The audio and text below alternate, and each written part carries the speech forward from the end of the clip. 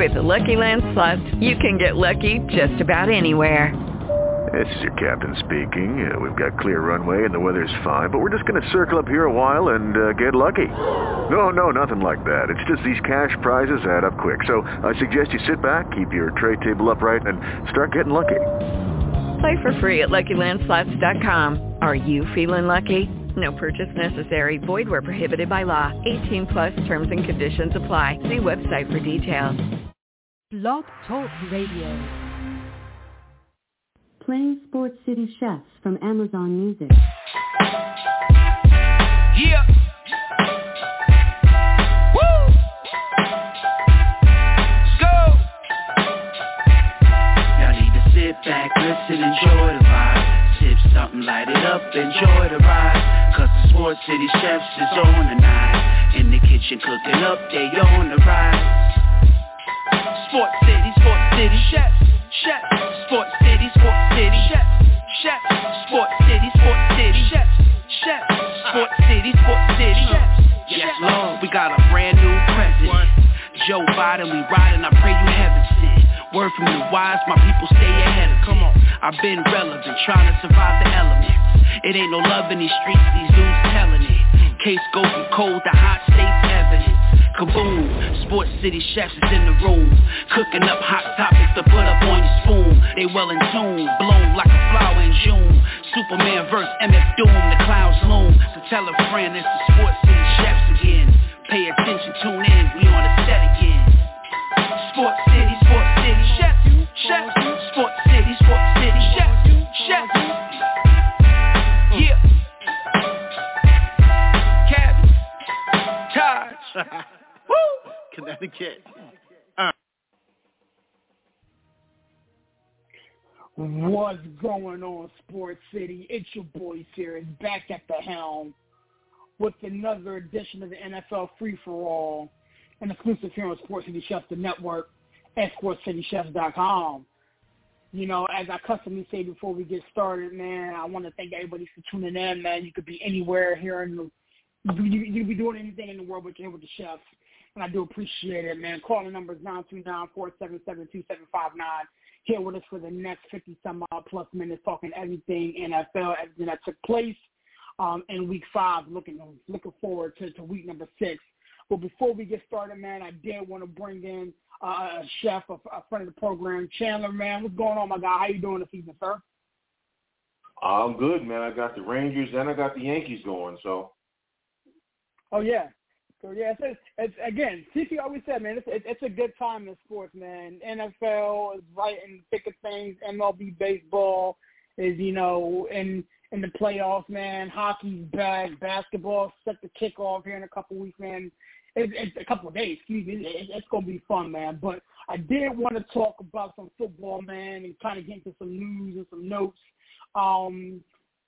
Again, I'm not too sure if you heard about what took place, but Ron Rivera yesterday kind of threw his quarterback under the bus, and then he tried to walk it back pretty much by saying that the biggest difference between where the Philadelphia Eagles, Dallas Cowboys, and the New York Giants are is the quarterback position. And then he walked it back and tried to say essentially that it was because these three teams had time to gel and had time to put it together. So my question is this, you know, Chandler, what the hell was Ron Rivera thinking? You know, at the end of the day, you know, if the premise of your argument was the fact that these quarterbacks and these teams had time to gel and time to put it together, then I question that because at the end of the day, the New York Giants have a rookie head coach. The Philadelphia Eagles have I think he's in the second year, but he has a new head coach. So talk to me about what you feel about what Ron Rivera said, and I did want to bring somebody else in after you get done. Well, this is the same guy who had prime Cam Newton and had more losing seasons than winning seasons and spent the entire time trying to blame Cam. This is who Ron Rivera is. This is the guy who went to Washington and character assassinated Dwayne Haskins so that he wouldn't start, so he could put some that I don't even remember the dude's name in there, who he brought over from Carolina, and then threw him under the bus for Taylor Heineke, and then threw Taylor Heineke under the bus for Carson Wentz. This is who Ron Rivera is. Because last I checked, like you said, Brian Dable's a rookie head coach. Daniel, you going to tell me that the Giants have built around Daniel Jones? Really? The only difference between this Giants team and last year's Giants team, honestly, is the coach. The difference is, it's the only difference. They still don't have no receivers because they didn't have no receivers last year. You got Kenny Golladay when he gets the ball thrown him, dropping everything but the check he gets every 2 weeks. Okay?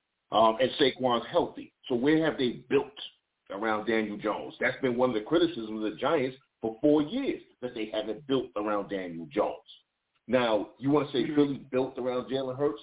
Okay, maybe what they did was they set this guy up and said, okay, we've given you everything, but you had no idea whether Jalen Hurts was going to take a progression. Again, technically, in reality, this is really kind of has he played 16 games yet as a starter?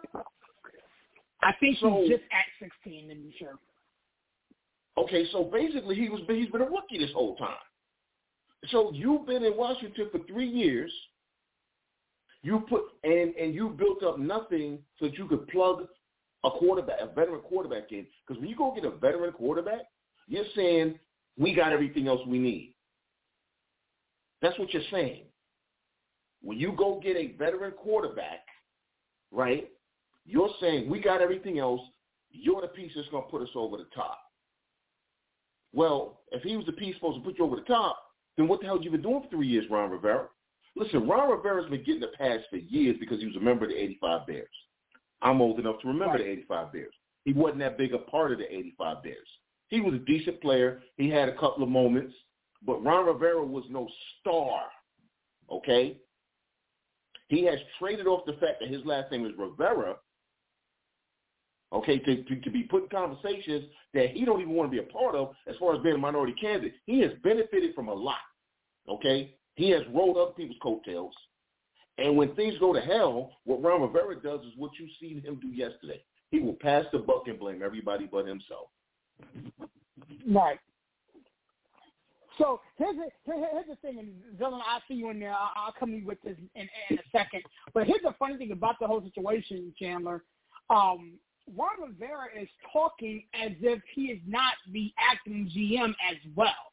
So Ron Rivera's position, he's the coach, he's the GM. That means he goes to the store, picks the groceries, decides what the hell he wants to do, and he's talking as if he doesn't make that phone call too. I would see his point if he was just handed some groceries and handed some presents, but like, yo, coach him up, figure it out.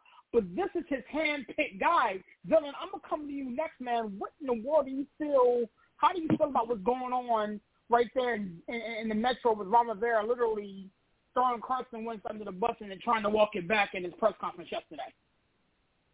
I mean, the comments are out of line because, I mean, you don't throw your quarterback, or you don't really throw any of your players like that under the bus and then expect them to come play for you the next week. I don't know their relationship. I don't know if that'll motivate Carson Wentz or not, but, I mean, I don't see Carson Wentz as the tough-minded quarterback that can take that kind of public criticism and bounce back. So it's not like Bruce Arians when he kind of rolled over Tom Brady in his first year in Tampa Bay. It's a little bit of a different dynamic, you know what I'm saying? But Chandler's 100% right, and I'll double down on it. I mean, what have you done? You're a defensive coach. Your defense stinks for the last 2-3 years in Washington. That's why you're losing games. Okay, yeah, Carson Wentz isn't playing great. Do a costly turnover at inopportune times, like at the end of the game near the goal line. Yeah, sure, but he's not the one playing defense, giving up over 20-some-odd points a game. I mean, getting rolled over by like the Lions and what have you, the Eagles and all these other teams. Like that's not Carson Wentz. That's you and your defense. That's why you're here. So I don't want to say you have a job because you were going through personal issues, but it makes it hard for you to get fired, right? I mean, real talk. So, listen, he was out of line for those comments. He should have been more supportive of his quarterback. At least, behind closed doors, you can say what you want to him. In public, you don't hang him out to dry like that. It's kind of, I don't know how I would play for a guy like that, to be honest with you. I actually, I agree with both of you guys are saying. And, Mr. Harvey, I want to bring this to you kind of on the flip side. Like, if you're a player in that locker room, and you're feel free to comment on everything else that you heard here and kind of add your own little flavor to it, but if you're, Terry McLaurin, Deron Payne, Antonio Gibson in that locker room, how in the world do you suit up in 48 hours and go to Chicago and play for a man who has handpicked his guy? This is the guy that he handpicked. You know what I'm saying? Keep in mind, they were all in on Russell Wilson. He decided to go somewhere else. Carson Wentz is the hand-picked guy, that Ron Rivera wanted. And then, 5 games in, especially after, all things considered, he played a very decent game. Like, the Commanders should have won that ball game. It's unfortunate that was in place, at the end, and he threw the pick trying to force the ball in the coverage. But how do you get on a plane and go out there and play for this man after he kind of drove the bus over the star quarterback? Give me your position on that, Mr. Harvey. Well, so let's be quite honest now from what we've seen so far, and you consider what Denver had to give up for him. Russell Wilson's not looking like a much better investment either right now at the quarterback position. But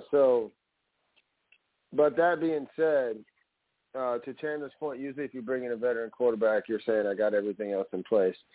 The other thing you could be doing, though, is giving new life to a guy and saying, okay, even if we don't have everything in place right now, this is a guy that we think that we can build around and continue to fortify because he's at least an experienced hand at the quarterback position. Listen, I will say this. I think that he hasn't said anything about the quarterback that most fans of the Commanders and or fans of football haven't thought already, but it's different when you're the head coach of that guy, right? But how do you suit up and go play? And you guys are gonna rake me over the coals for this, and that's fine. But it's your job, bro. Like, listen, you go out and you go play and you put up whatever numbers you can put up, because at the end of the day, if you don't want to be on that team, or if you're hoping to be off of that team, or that somebody else is going to really want you, then you got to produce on the field the best you possibly can. Because if you fail to produce, or if you're not doing anything in this league, a lot of times it is a what have you done for me lately, out of sight, out of mind type of league. If I'm getting paid multi-million dollars to play this game, I know that I'm going to have to be out on the field in order to receive that game check. And even if I don't 100% agree with the way that my coach handled something, I'm trying to feed my family, bro, and so I want that game check. And so I'm going to go play for him. I might not like it, and I may hope that they run him off, and maybe if I'm a player on this team and I really think Rivera's the problem and we have a serious issue with him, maybe with any other franchise, I would say this would be a good idea. With this franchise, I don't think so. I was going to say maybe I get a group of players together, the veteran players, and we go talk to ownership. But that's not with this Washington franchise. Not with this organization. That's a whole nother issue. So, but hey, man, listen, if I put up numbers or if I show up and do my job, then if I want out of here, I decide I don't want to re-sign, then my play has a direct impact on like my value or how much somebody else might value me in this league. So that's how I suit up and go play. I don't think anybody should call out players. We can call out portions of the game, though I will say that I am a little bit more accepting of a coach calling out a player on a professional level versus, say, high school, college level when these guys are still kids and they, most of them can't even buy alcohol or anything yet. I don't know. I mean, I feel like a lot of us have worked for those, at least had one or two obnoxious or over-the-top bosses in our life. that have called us out for, dumb stuff or things that, really shouldn't be a thing. So I just think you have to get out and go get it done. You know what I mean? Like, it's not always easy, and it sucks sometimes, but you still got to go play. And I just think that's what you have to do.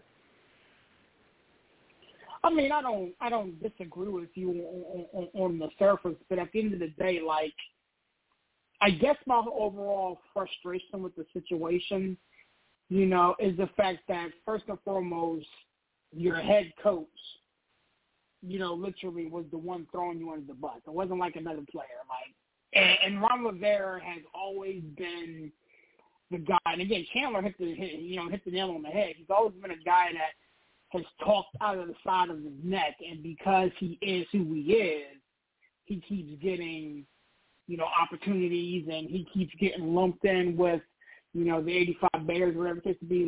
Let's make no bones about it. This dude has been a coach in this league for 10-plus years. He's had a total of 3 winning seasons his whole tenure, and yet as soon as the Commanders decide to get rid of him, another team's going to pick up the phone and make the phone call and bring him in there. And again, I'm asking myself why. I don't get it, but, again, you're right. You got to go out there. You got to put your best foot forward. You got to try to play through it. And unfortunately, it's frustrating. I'm going to keep it a buck with you. It's frustrating. Caller number is 929-477-2759.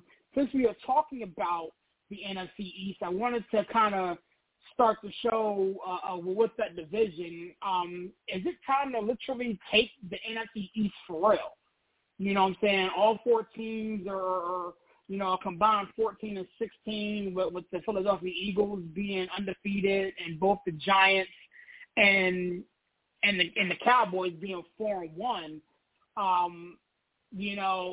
What's going on in NFC East? Like, the Giants went over to London and smacked the Packers in the head. Is that a more indictment on how bad the Packers are, or are the Giants for real? And, Mr. Harvey, I'll come right back to you.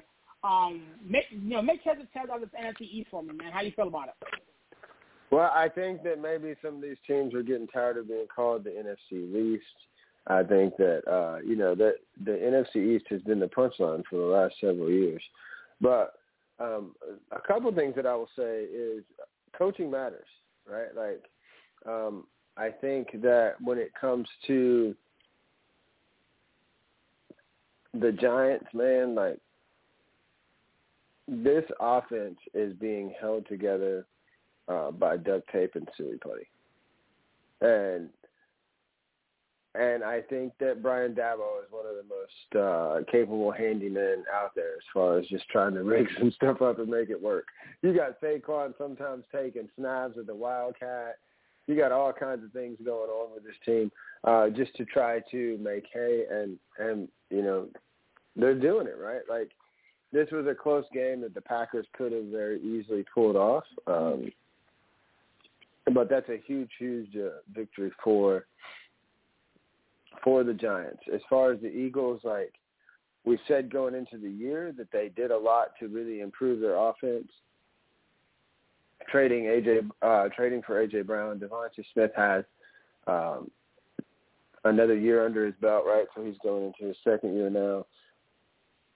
Dallas Goedert's a talented tight end. You got the 3-headed monster at running back with Sanders, who's getting the lion's share, but Gainwell and Boston Scott as well. So, listen, they have a ton of weapons on this offense, and Jalen Hurts is continuing to improve as a passer. And their defense is doing enough for them to get it done. This past weekend, a little sloppy for them, but they found a way to win. Road wins are not always easy in this league, so good for them. We're about to find out this weekend. We've talked about Dallas multiple times in this space, in that, once he loses his starting quarterback, he then decides to play the way that this team needs to play anyway, right? As far as base everything off the run, play action and things like that. Don't try to go to like some spread it out, throw it 50 times a game. I don't care how much you're paying your quarterback, man. You do what is conducive to your team winning. You look at your players, you look at what you guys can do, you figure out what your strengths are, and those are the things that you should be highlighting in your game plans, right? So they're starting to do that. We'll see once they get Dak back, if Kellen Moore goes back to play Madden, or if he can still kind of have a finger on the pulse of the game. You would think that he should still base things off the run, but Dak should be able to execute at a higher level than Cooper Rush in the passing game when it does require him to throw the ball. But if you set up off the run and people, listen, it's a lot easier to throw the ball and have success throwing the ball when you can when your run sets it up or when it's not just predictive passing downs, right? So hopefully that, for Dallas' sake, I don't really care for the Cowboys. So personally, it doesn't really affect me one way or the other, but hopefully they will kind of stick to similar game plans moving forward. That Dallas defense is the truth, though. Micah Parsons showing that last year wasn't a fluke. These are some talented rosters, man. They got some good clubs in that division, and we're going to find out, really. To me, this is a huge weekend in that division with that Dallas-Philadelphia game, because Philly thought they were close a couple times last year. We're even playing really well going down the stretch, and then Dallas smacked them in the mouth towards the end of the season to put them back in their place, and that's why. We'll see. I think that I think this is a big test for Philly this weekend, but, there's a good chance that we could have, if this keeps going the way it's going, we could have two. Maybe even a third, but I don't think we'll have that many. But at least two teams out of this division make the playoffs. The East has risen up. Stuart Scott used to say, "You got to rise up," and the East has done that this year, man. So, better coaching, talent across the board, trying to give their guys weapons to win, and trying to figure out what's going to allow their teams to have the most success. And I feel like these coaches have done that in that division, save for the guy that we talked about to open the show. Definitely, man. Chandler, I'll come to you next, my guy. The NFC East is kind of a surprising division of football through 5 weeks of football in the NFL. Handicapping for me, man, is just, fake news or fakeness, or are they for real out there in the NFC East? And do we need to start taking the Giants and the Cowboys and the Eagles seriously? You got to take them seriously. And I know we're talking about American football, but whoever's been running the men's national team in soccer, they should all be fired. Okay, because the men's national team is trash and has been for a while. Anyway, so you get that off my chest. They lost 2-0 to Spain today. What's crazy is we came into the season saying that the AFC West was going to be the toughest division in football. You could have 4 teams making the playoffs, and the NFC East, the winner of the NFC East probably wouldn't win but 8 games at best. My times have changed. Coaching does matter. It really does. And Brian Daboll, when you come into a situation as a leader and you have people who have been beaten down, what you do is build them up. How do you do that? When they make mistakes, you support them in public, chastise them in private. You find out what they do best, and then that's what you go to. You put them in a position to constantly be successful so they start believing.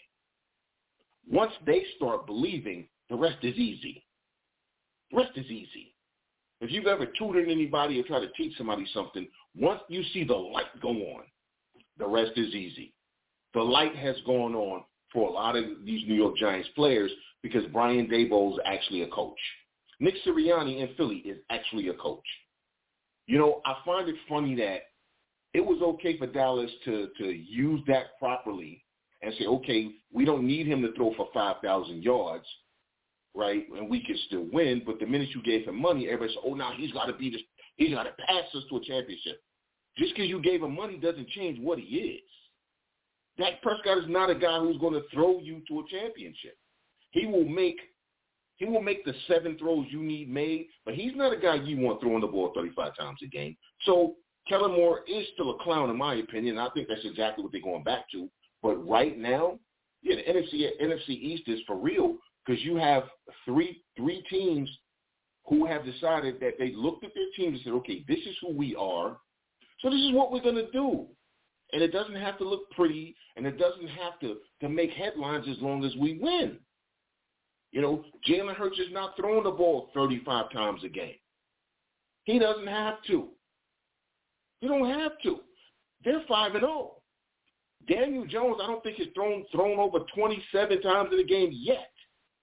Has he thrown for over 250 yards in a game yet? I don't think so. They're 4-1. Nope. You know, Cooper Rush is 4-0. I think the most he's thrown for a game might be 200 yards. Their offense, honestly, is bottom of the league with Cooper Rush at quarterback, but that defense. So they said, okay, we're going to rely on our defense and run game.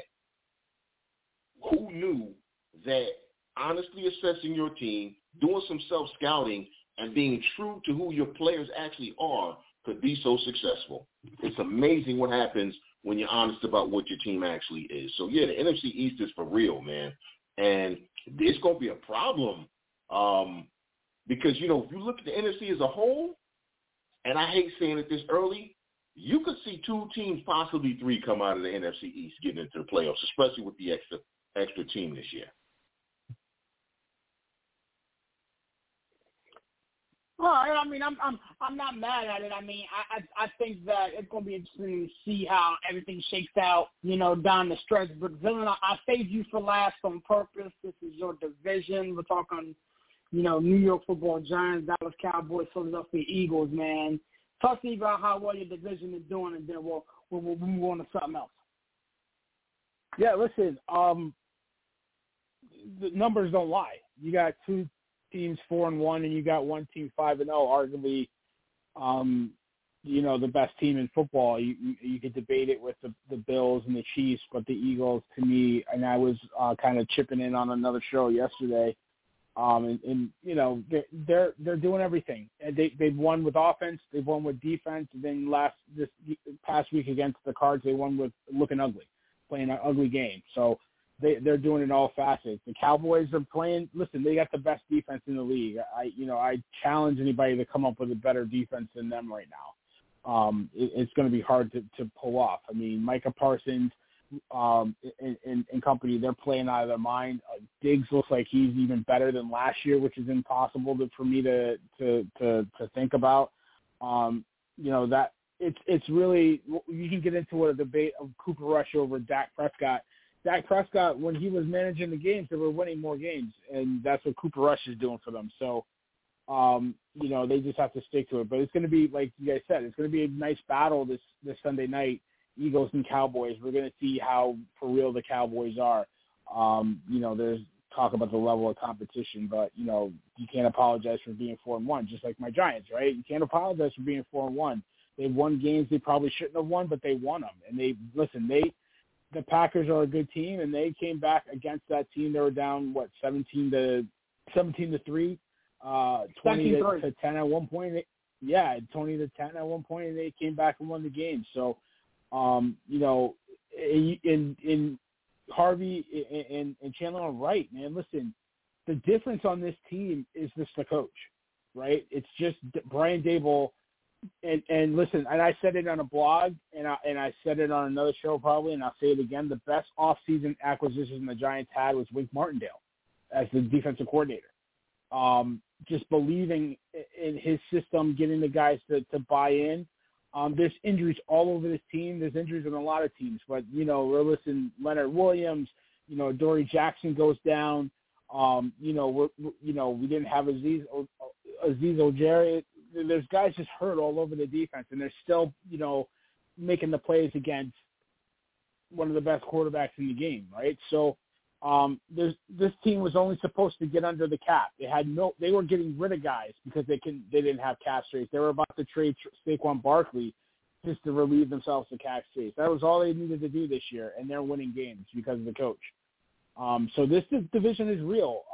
The only one, you know, not holding up their end of the bargain is the Commanders, and we've talked ad nauseum about them. Well, I mean, this division is for real, and to double down on that, the division that's a joke right now is the AFC West. Everybody thought that division was going to be the top of the class, but the only one that's come to play was the team that nobody thought was going to win that division, the Chiefs. The Chargers, their coach is going to give away 3 games a season. The Raiders don't look any good right now. They finally found an identity, but 5 games in, and they're 1-4. And, I mean, the Broncos, forget about it. Russ, don't let him cook. Don't let him go shopping. Don't let him near the stove. Don't give him a spatula. Don't give him a spoon. Don't give him an air fryer. Nothing. That dude ain't cooking nothing. So, listen. Stop it. Stop it. It's the NFC. It's the NFC East right now. That's the talk of the town, and deservingly so. NFC Beast. Hey, absolutely. I think it's a bigger test for the Cowboys this weekend. For the Eagles this weekend than the Cowboys. And I say that because the Eagles are 5-0. Dallas won that division last year and smacked them in the mouth a couple times last year. So I think this is a big prove-it game for the Eagles against the Cowboys to show that they've taken another step. I disagree, Mike, because I'm looking at the Cowboys as playing with house money because of Cooper Rush, and now everybody's got them penciled into the Super Bowl out of the NFC because of how well they're playing, right? And listen, serious, if Cooper Rush wins this game against a really good Eagles team, Dak Prescott doesn't get his job back this year. I can't necessarily say that. I disagree with that wholeheartedly. I disagree I can't say that. No, I disagree with that wholeheartedly. Tom Brady, before he was Tom Brady, was winning games, and Drew Bledsoe was ready to come back at the end of that season. Drew Bledsoe found himself in Buffalo after that.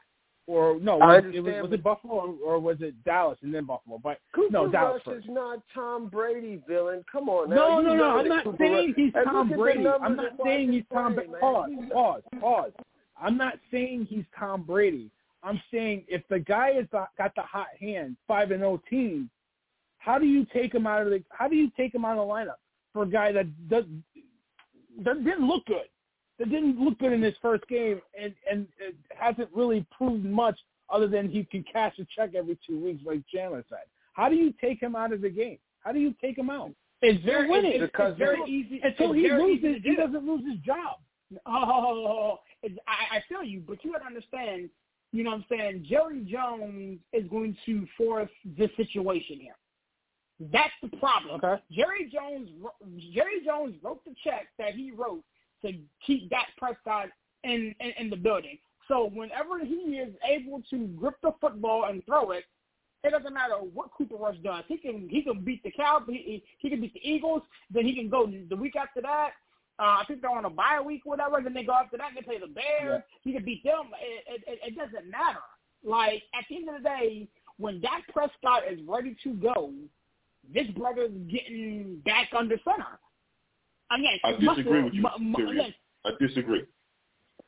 Because Jerry Jones said 2 weeks.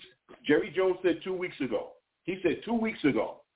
Okay, and I remember Barry told me I know what I was talking about, and I said that if Cooper Rush keeps winning, Dak Prescott might never get his job back. Jerry Jones said, I would love to have a quarterback controversy. Wouldn't that be great?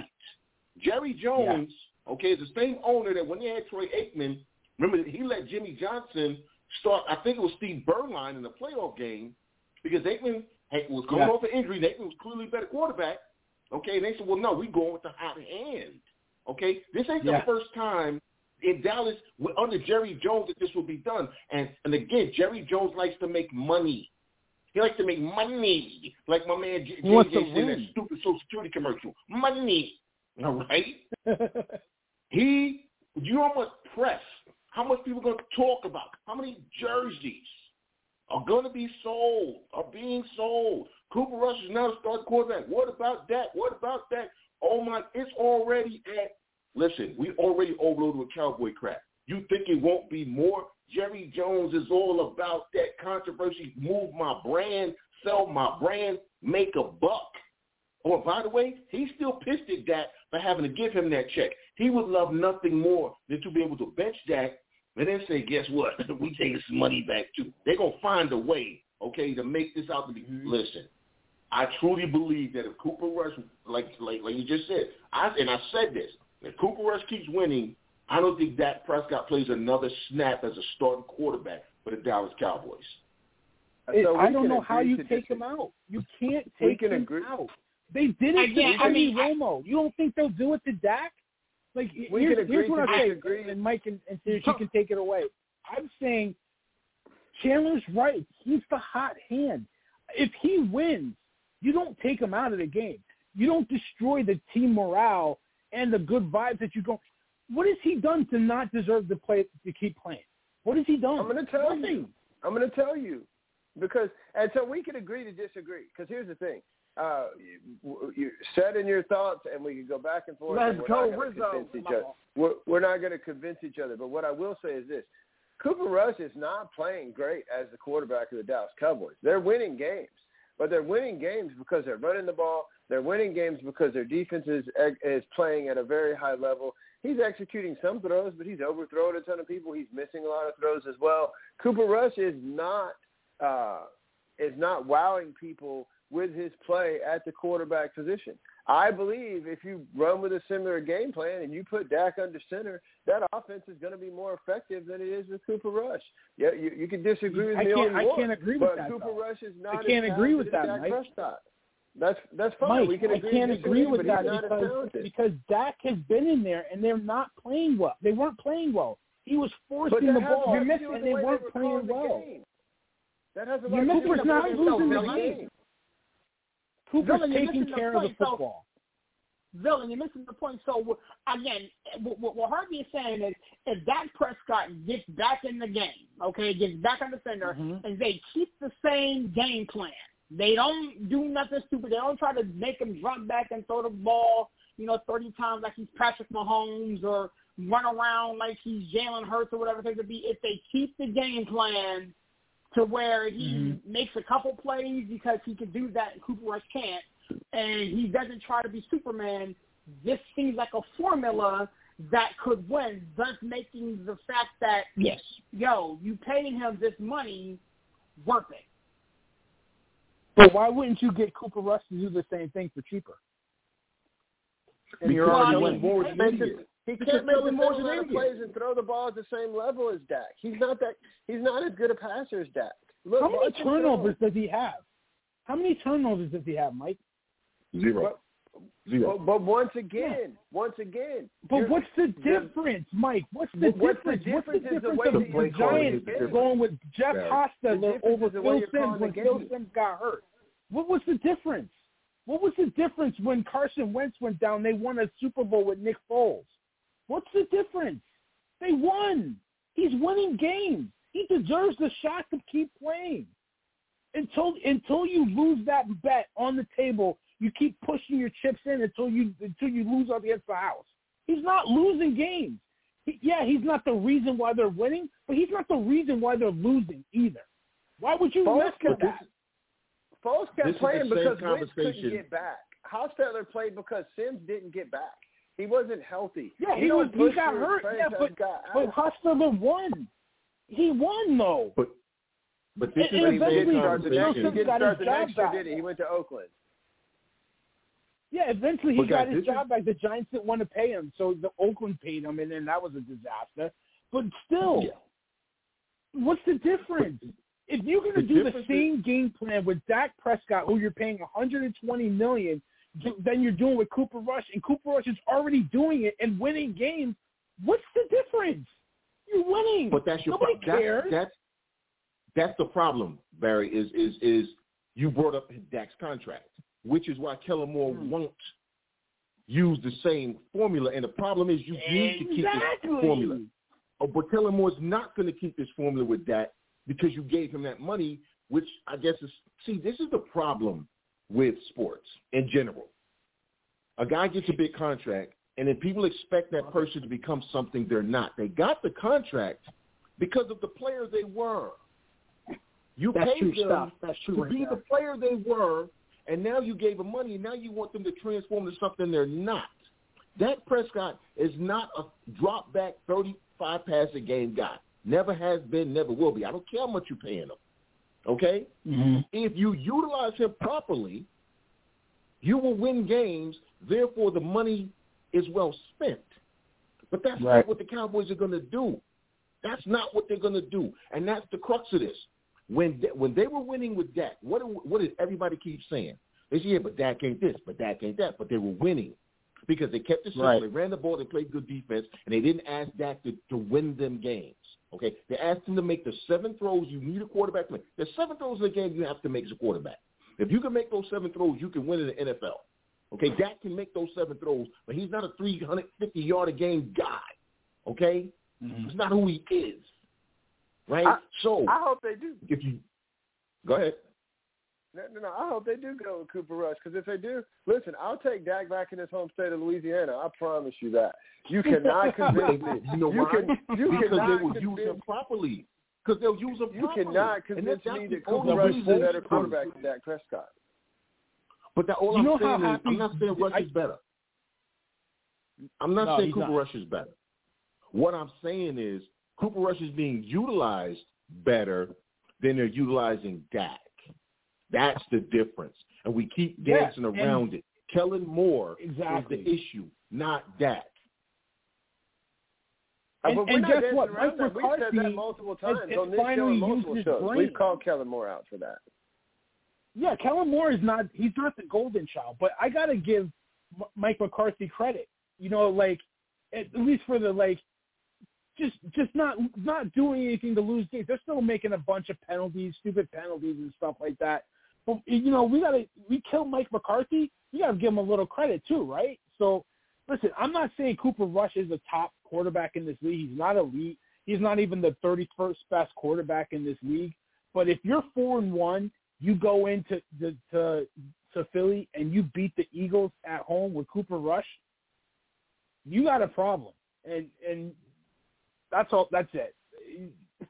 You know what I mean? Like, I don't know how he doesn't keep his job. I mean, honestly, gentlemen, I kind of see both sides of the situation, but at the end of the day, like, a decision's going to have to be made. I mean, the thing is, you can't really ignore what Cooper Rush has been able to do since taking over. You know, they haven't lost in the discussion, you know, and like Barry alluded to, when Dak Prescott was in, now granted they were playing the Tampa Bay Buccaneers and, you know, it was a tough defense or whatever the case may be, but you go into the link and beat Philly, we're going to have a conversation, man. Call in number 929-477-2759. I hear what all you got to do is put, man. Go ahead, my man. All you got to do is put Dak back in. He'll get hurt in 5 or 6 weeks, and then you'll have Cooper Rush right down the stretch.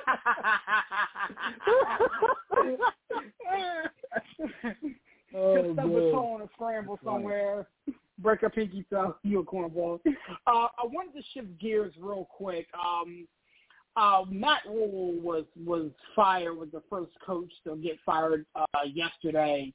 And offline, we had a very interesting conversation about it, and I wanted to bring the conversation we had offline, online. Mr. Harvey, I'm going to let you lead off with this situation. Matt Rule got fired. Give me your position on it, man. You said some things that I wanted to go back and forth with you on today's show, so go ahead, my man. Okay, so a couple of things.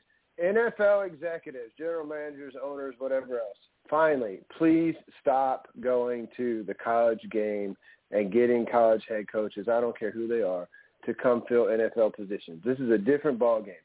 And at the college level, most of these coaches aren't getting the coach X's and O's anymore. They're dealing with nil deals, parents, recruiting, everything else. They're spending a fraction of their time on football.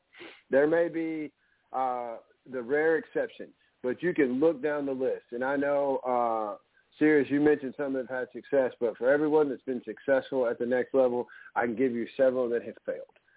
So that being said, listen, Matt Rule was a heck of a college coach. He rebuilt that Temple program to a level of respectability when it was in the dumps. Temple was so bad when Matt Rule took over, they kicked them out of the Big East. And it's not like the Big East was a football juggernaut, okay? And then he goes to Baylor, and Baylor was in the wake of all that stuff with Art Riles and everything else, And this program was really in shambles. And so he comes in and helps pick up the pieces there and helps restore things at Baylor. And he lays the foundation for Dave Aranda to win the Big 12 last year. Matt Rule didn't have a franchise quarterback. You had to tie your hopes to Teddy Bridgewater, Sam Darnold, P.J. Walker, I think is his name, XFL guy, Baker Mayfield. Yeah. I mean, come on. I mean, no real legitimate quarterback. And Christian McCaffrey's been hurt for more games than he's been on the field. And that's your most explosive offensive threat. So, I look at this and I'm like, it wasn't the most ideal situation for him to be successful. But listen, he's going to cash out on a nice buyout. Matt Rule's in good shape. If I were Nebraska or Auburn, who's on the verge of firing Brian Hartsock, if I were any college program that wanted to be restored to anywhere close to what our tradition speaks of, this is a guy that I would be reaching out to his representatives right now. If I were Auburn, for example, they still have Brian Harsin there, but I might still have third-party reps reach out to his people to see what kind of interest he might have in that job. If I were Nebraska, I would have called him right after I got the news that he was getting fired. This guy is going to be successful again at a college level. He's a college coach, man.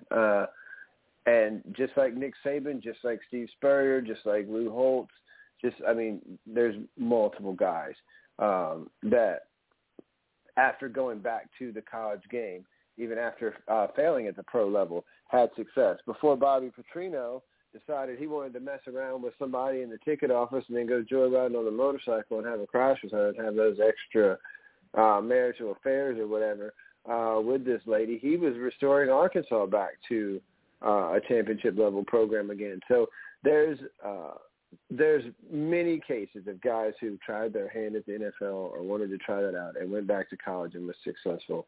I expect him to be. I do think that he was a little bit over his head at the pro level, but I think that he'll be successful again. I think the Panthers had to move on. I don't know that I'd have done it 5 games into the season, but at the same time, I don't know. I don't see how it's going to get any better for that team. So those are my initial thoughts about this. They moved on. I think this guy will be successful again. I think it's going to be at the college level. So here is my take on it. Again, I actually disagree with your overall initial statement where you spoke about the NFL not going to the college ranks to find potential coaches. And, every job, in every profession, like you aspire to move up and to move on to the next thing and to get to the quintessential mountaintop. Not every college coach is going to be a Nick Saban. Not every college coach is going to be a James Franklin or something like that, to where your future in one program or one organization is forever solidified no matter what you do. And I do want to tip my cap to the NFL for potentially going to the college and trying to find the right guy. But see, here's the catch. You got to be able to find, like any other job, you got to be able to find the right guy. Like we will have, Pete Carroll, a guy who coached in the NFL, went to college, and then is back in the NFL.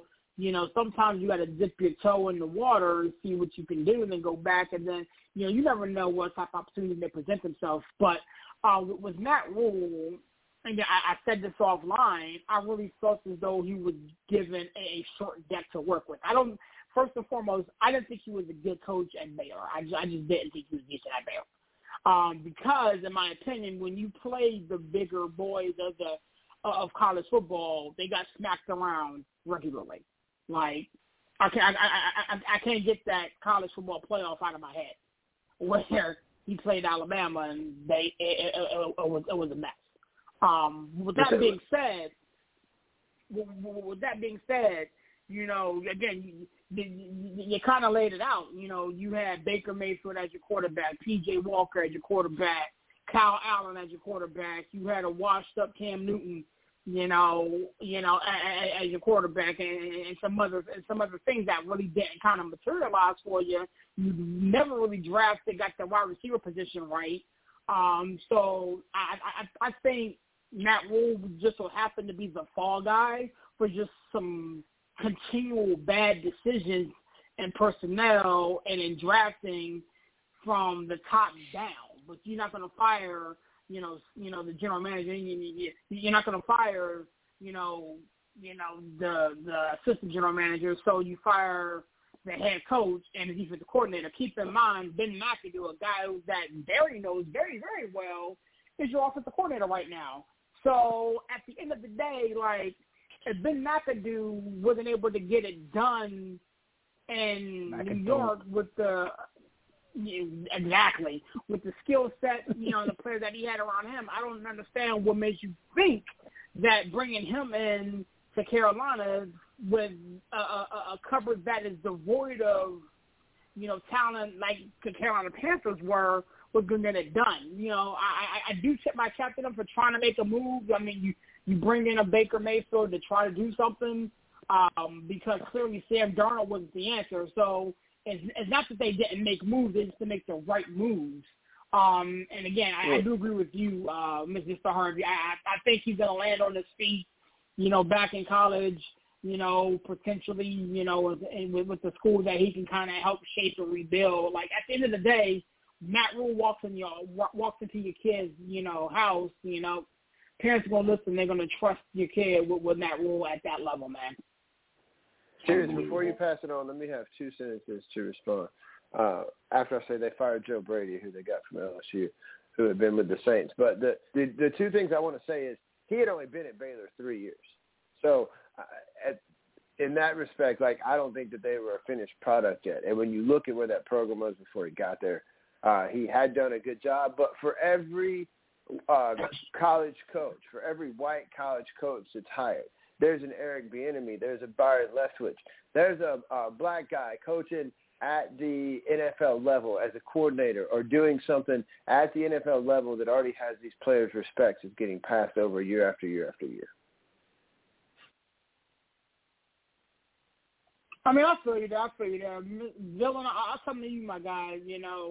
Matt Rule got his walking papers. I mean, I'm sure he's more relieved than excited, actually, the fact that he doesn't have to deal with the mess at Carolina. But give me your position on it.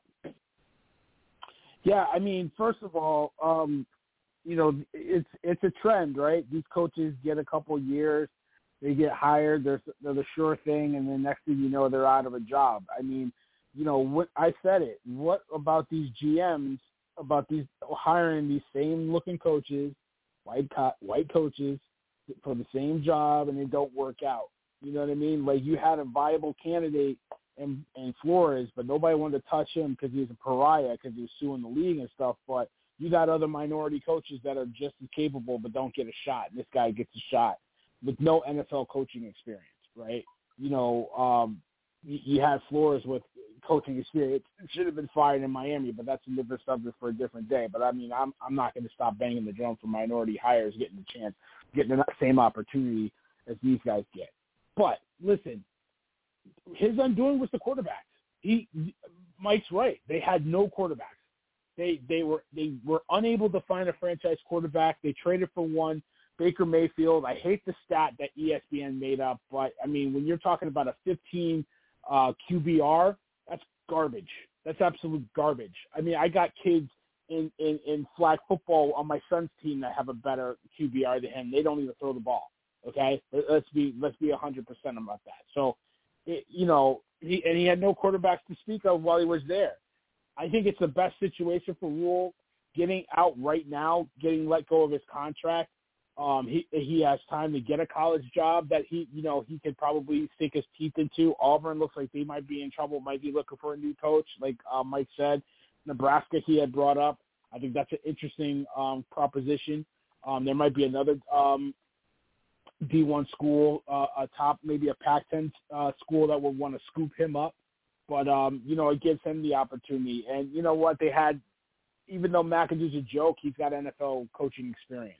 So, It's just a win-win for both sides. But listen, his undoing was the quarterback, and now, and it's really the drafting too. They hadn't drafted well, and when you don't draft well, you don't have a franchise quarterback. That's a recipe for disaster. Definitely, man. Caller number 929-477-2759. Chandler, I'll come to you, man. I mean, Matt Rule got let go, man. Give me a position on it and kind of draw a parallel between the NFL game and the college game with Matt Rule. Well, first of all, Matt Rule never should have been hired because he was a mediocre coach in college. I'm so sick of this narrative. Oh, he's good. He's not a good coach. I watched him at Baylor. Baylor's going to win 10 or 11 games no matter what. Okay? I don't give a damn who the coach is. Plus, you're in the Big 12, which is trash. Let's start there. Okay? Matt Rule couldn't ever recruit a quarterback in college. Name the quarterback he had on any team. I dare anyone to name his quarterback. You can't, because he had nondescript quarterbacks. He can never get a quarterback because he's not good. Bob McAdoo was a good offensive coordinator. Let's start with this. Oh, he's supposed to be an offensive guy, so now he's a head coach. When you're the head coach, you're no longer the offensive coordinator. You're actually coaching the entire team. Everybody ain't built to coach an entire team. DJ Moore had 3,000-yard seasons. A couple of them with Sam Darnold. Darnold is talented, but he's a turnover waiting to happen. I said that when he was drafted. He never should have been drafted as high as he was because he's a turnover waiting to happen. Very talented. You will put up numbers with Sam Darnold, but you won't win. Okay? Matt Rule was a mediocre white college coach, much like Cliff Kingsbury, who got a job he shouldn't have gotten. David Shaw has deserved the job for years. No one will hire him. David Shaw is a college coach. David Shaw is a CEO, which is what you're supposed to be in the NFL, a CEO. You put a strong staff around you, and you let smart people who work for you be smart. Matt Rule never did that. Matt Rule still wanted to call plays. Dude, I watched you coach Baylor. I watched you get your quarterback murdered in the game. Okay? The kid couldn't even throw, and you kept him in there, kept calling 5-step dropbacks when the kid couldn't throw because his shoulder was hurt. So miss me with the Matt Rule's a good college coach nonsense, because he's not. He's 19-20 as a college coach. He's under 500 as a college coach. He is a mediocre coach. If you are a nondescript program that wants to be a little relevant, hire Matt Rule. If you are an actual team trying to be relevant in the college football playoff, you better stay the hell away from Matt Rule, because he ain't going to get you there, okay? I don't know why people keep giving him a pass, because he had a hand in picking all of these quarterbacks y'all saying he was saddled with. He kept choosing them. He wasn't some passenger along for the ride. He's the one who said, I want Sam Darnold. He did that. He's the one who chose to have Baker Mayfield come there. He did that. That's his choice. He had way more say because he had a 7-year contract. And when you got a 7-year contract, you got a hell of a lot more say than some coach with a 3-year contract. He chose the players. He's the one who ran Christian McCaffrey into the ground when Christian McCaffrey is not a between-the-tackles runner, and McCaffrey hasn't been able to stay healthy since. That was 3 years ago. He's been there for 3 years, where he ran him into the ground. And now the kid can't stay healthy because he was never built for that. But it looked good, so everybody keeps giving these guys a pass. Matt Rule never should have been hired. Matt Rule is not a Power 5 conference coach. If he goes to Auburn, Auburn's going to be just as bad as they are right now. And the one thing you're going to keep saying is, why can't he get a quarterback? Why can't he get a quarterback? Why can't he get a quarterback? Because he'll be in a program with so much visibility, he'll get exposed. No one gives a damn if he goes to Nebraska. He goes to Nebraska with 9 games, y'all going to call him a savior. I can coach Nebraska to 9 wins right now.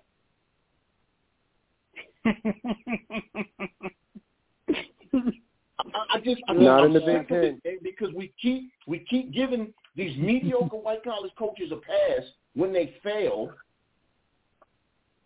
And we want to talk about what he didn't have, and what he didn't have, what he didn't have, what he didn't have. Steve Wilkes got one season with Josh Rosen. I didn't hear not one person, not one, make as many excuses as they have for 3 years of Matt Rule that in that one season of Josh Rosen. Oh, by the way, Steve Wilkes is not head coach of Carolina with a terrible team with Sam Darnold and Baker Mayfield, Baker Mayfield now suddenly he's hurt because that's the reason he ain't playing well. Oh, my foot. My foot is so bad. I got to come to multiple weeks. Oh, I can barely walk up the stairs. Oh, the walking boot. Oh, my God, my leg is broken. You don't understand. I need progressives. Chandler trying to take the villain crowd.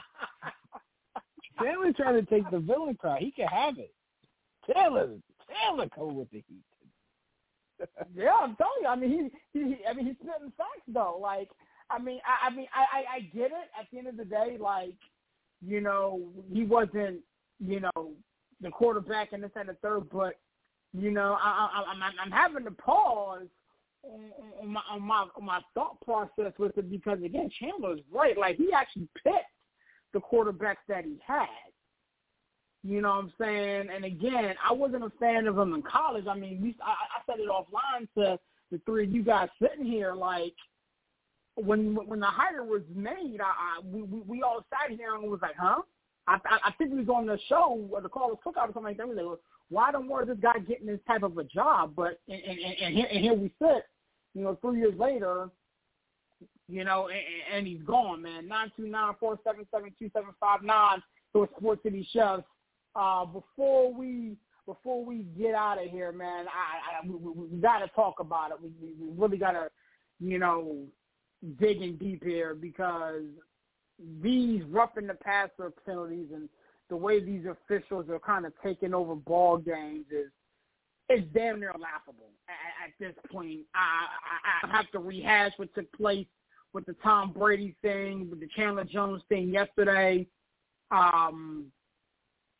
It's wild, but Villian, I'll come to you first, man. The rule is there, okay? How do we fix it? That's where I want to start. Like, what do we need to do to get the right pieces in place to fix it?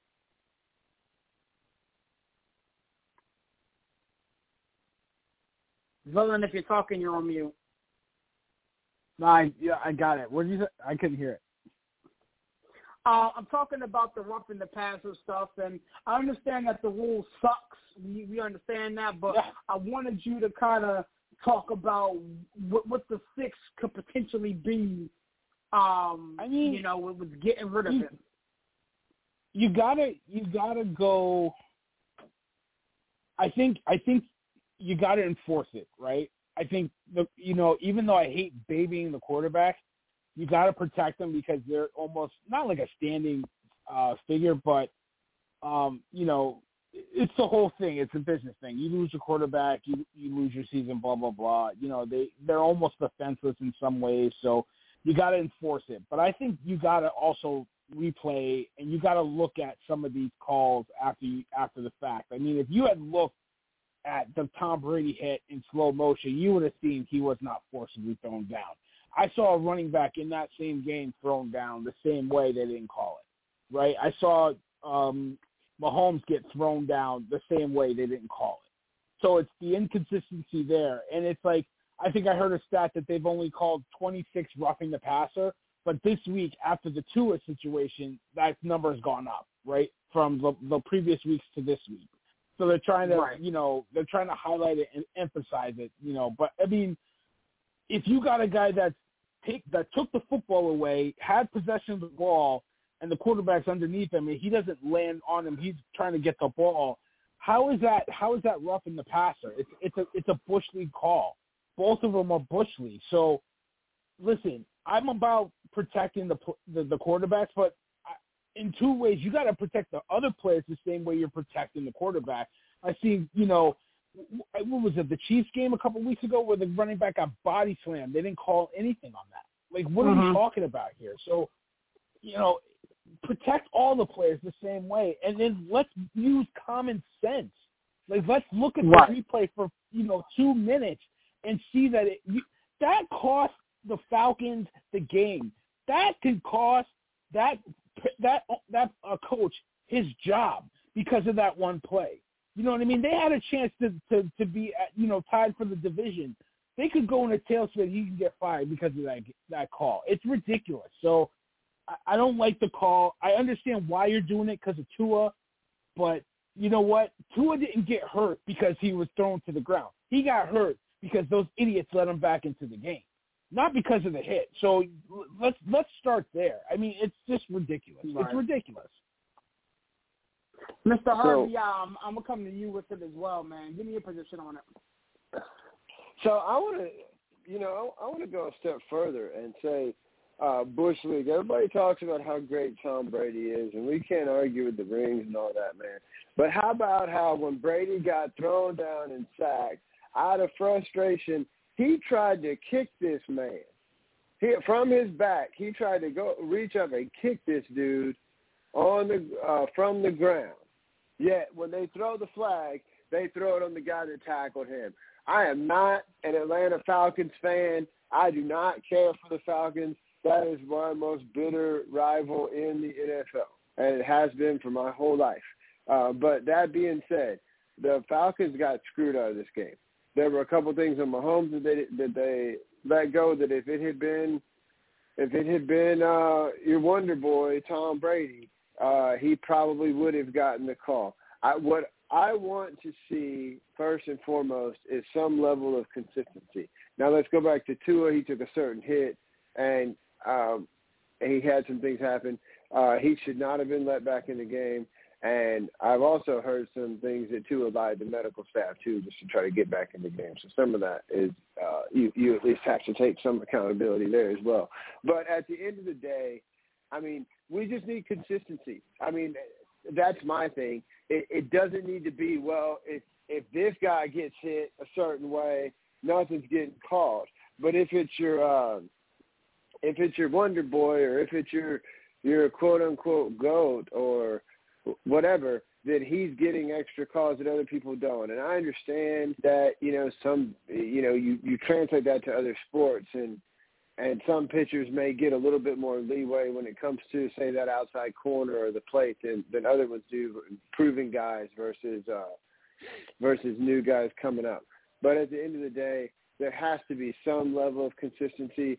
It was said in our group, and I agree. If they could come out with concussion protocols in this quickly a period of time and revise that and get that out, they could do something with this quarterback rule as well. There needs to be some sort of consistency in place.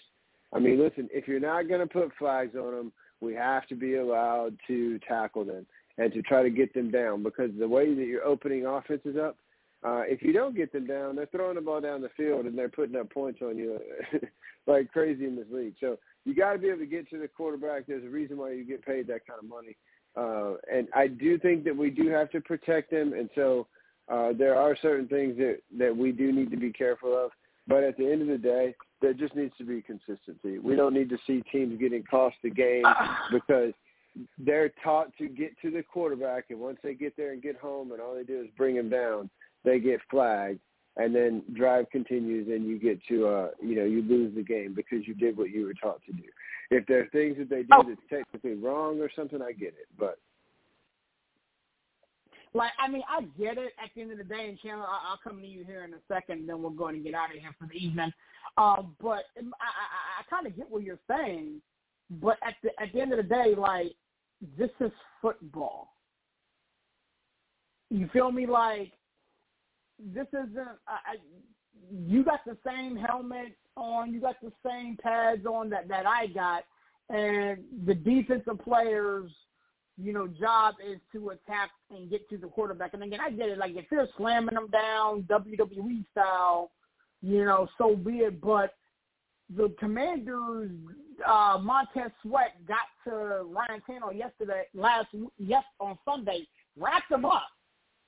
but Ryan Tannehill was still able to make a pass that went for a first down, and they ended up getting the field goal out of that drive. So there has to be a situation where, again, you hit the nail on the head, Mr. Harvey, where it's very consistent.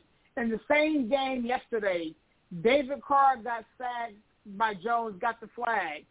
A couple drives later, Patrick Mahomes got thrown and no call. So, I mean, what are defenders supposed to do? This is the same situation with the defenseless receiver and all of that type of stuff that the league is trying to rule out or whatever. It's getting to the point where playing defense in the National Football League is very, very difficult because the lines are always blurred. There is no clear demarcation of what they're supposed to do. You're expecting a safety to make a split decision, divide, fraction, and circumference, and kind of judge how he's contorting his body in a split second before he's either crossing his team 15 yards, getting a fine from the NFL. But yet you got John Jacobs yesterday truck sticking a dude because, he's trying to go, the defender's trying to go down. There has to be balance there. Chandler, I'll come to you, man. What's your position on this roughing the passer stuff and all this other type of stuff that's going on with the officials around the league through 5 weeks? Listen, if a coach loses his job over a call like this, he probably should have been fired anyway. So I'm going to start there. All right. That's where I'm at. If that's what cost you your job, you weren't good anyway. But listen, they don't care what any of us have to say. Quarterbacks are what they're selling. They're selling quarterbacks. That's why they always have their helmets off. That's why that's the only player whose name and face people know. They selling the quarterbacks. If you are considered a mobile quarterback, they are not going to give you the same protection. Period, end of story. Now, is it coincidence that most of the players considered pocket passers are white and most of the players considered mobile quarterbacks are black? I don't know. I'm just pointing it out. Because most of the mobile quarterbacks don't get that same protection even though they're supposed to. Derek Carr, by the strictest definition of the term, is considered a mobile quarterback, if you think about it. But Derek Carr can run. He can throw on the run, but he's considered a pocket passer, so he gets the protection that Patrick Mahomes doesn't. And we can go all the way back to Cam Newton with this. When they were calling head hits on everybody, they let the Denver Broncos tee off on Cam Newton. They hit him in the head every play. Well, he's actually a runner. Okay. Miss me with that. This is what the NFL is going to do. They don't care if it costs a team a game. Honestly, they really don't. Because people are talking. And people are going to watch. Now, let's see what happens. And there's more people watching, which is more money and more advertising dollars. They don't care what happens as long as they protect specific names. Tom Brady's going to get protected because everybody knows who Tom Brady is. Okay? They're going to protect him. Patrick Mahomes is a mobile quarterback. Yeah, we'll protect him to a point. Same exact play that they call the flag on in one game, they don't call the flag in the other. You can go across the league with that. Yes, the amount that they're calling it is an overreaction to it, but it's also, this has been something that's been going on for a minute where mobile quarterbacks, or guys who are considered mobile, and Patrick Mahomes, by the way, keep calling him mobile quarterback, he's a pocket passer. He moves around to throw from the pocket. His pocket just moves with him. He's technical. If you think about it, tell me the last game Patrick Mahomes rushed for 50 yards. Tell me the last game. You can't. Well, all you hear about Patrick Mahomes is his legs. He moves around so that he can throw the ball downfield. Patrick Mahomes very rarely runs over 15 yards in the game, much less 50. Okay? But somehow he's a mobile quarterback. And Derek Carr isn't. Whatever. It's nonsense, as usual with the NFL. It's look over here and pay no attention to the man behind the curtain, and it's not going to change. They're not going to review it. They're not going to do any of that because They don't care if a coach gets fired because they think he was a mediocre coach anyway. And we want to protect our traditional quarterbacks because that is what the majority of the people who look like most of the coaches, owners, and general managers are paying to see. So there you go. Yeah. Well, thanks for stopping by, Chandler, man. You know, it's always a pleasure, talking with you about these topics, man. Give us a plug. We're going to plug as we get out of here, my man. Your Penguins should have gotten rid of Malkin. Rangers won, Yankees winning, and that's all I got.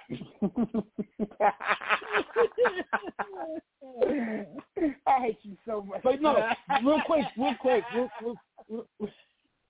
quick though, it's hard to the mobile quarterback thing because I think they're protecting in the pocket more than when they're outside of the pocket. But Chandler does make a fair point. Like if you're a mobile quarterback, even if you're in the pocket, the chances that you get a roughing the passer call on you goes down because they think you're about to run. You know what I mean? You have that ability. So, that's crap. It's all crap. I mean, yeah, it is. Mr. Harvey, man, give us a plug and a closeout as we get out of here, my guy.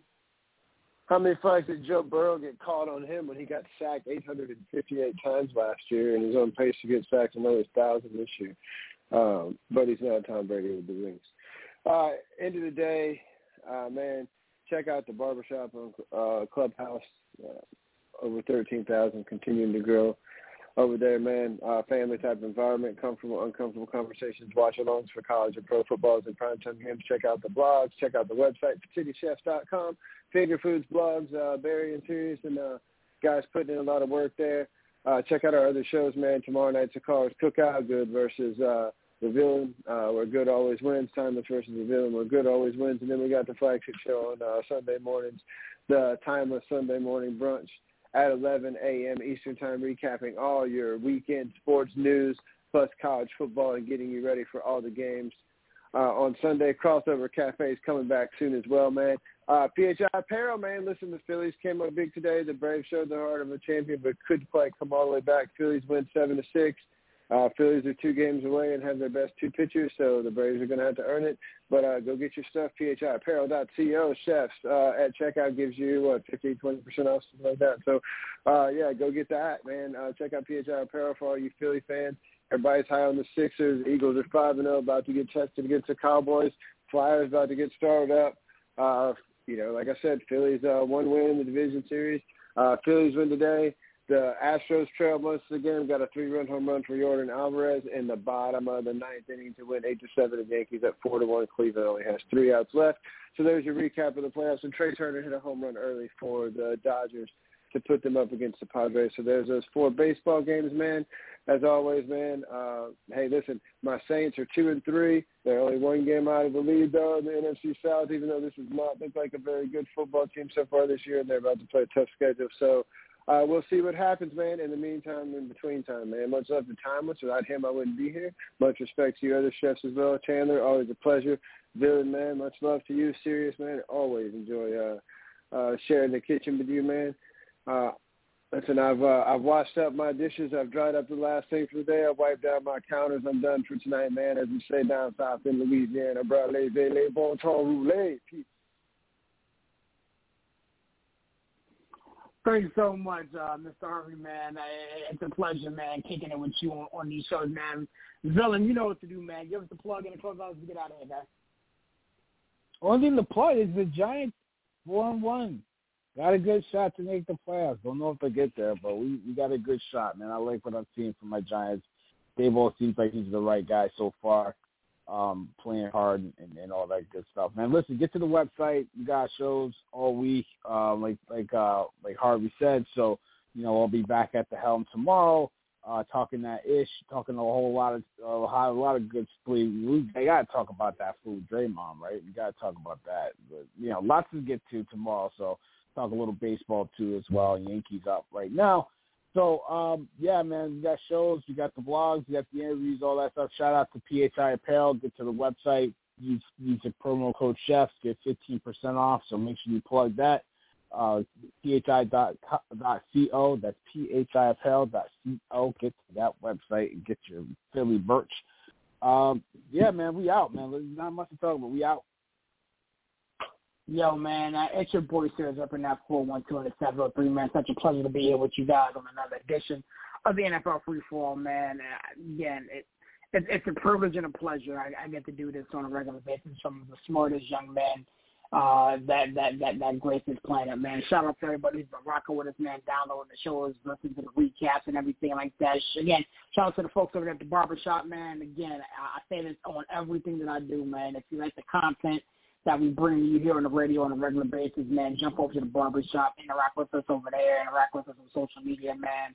We're just trying to make the world go around and do what we do best, man, by sharing positivity in sports, man. With that being said, there's a lot more that I wanted to get to, but, again, these guys came to eat. With that being said, tell a friend it's the chefs again. And if they don't know, now we know, man. We'll catch you guys tomorrow. Sports City, chefs, Sports City, chefs, Sports City, chefs, Sports City, chefs. Kaboom, Sports City chefs is in the room, cooking up hot topics to put up on your spoon. They well in tune, bloom like a flower in June. Superman vs. MF Doom, the clouds loom. So tell a friend it's the Sports City chefs again. Pay attention, tune in, we on the set again. Sports City, chefs, Sports City, chefs, yeah. Cabby, Taj. Woo! Connecticut.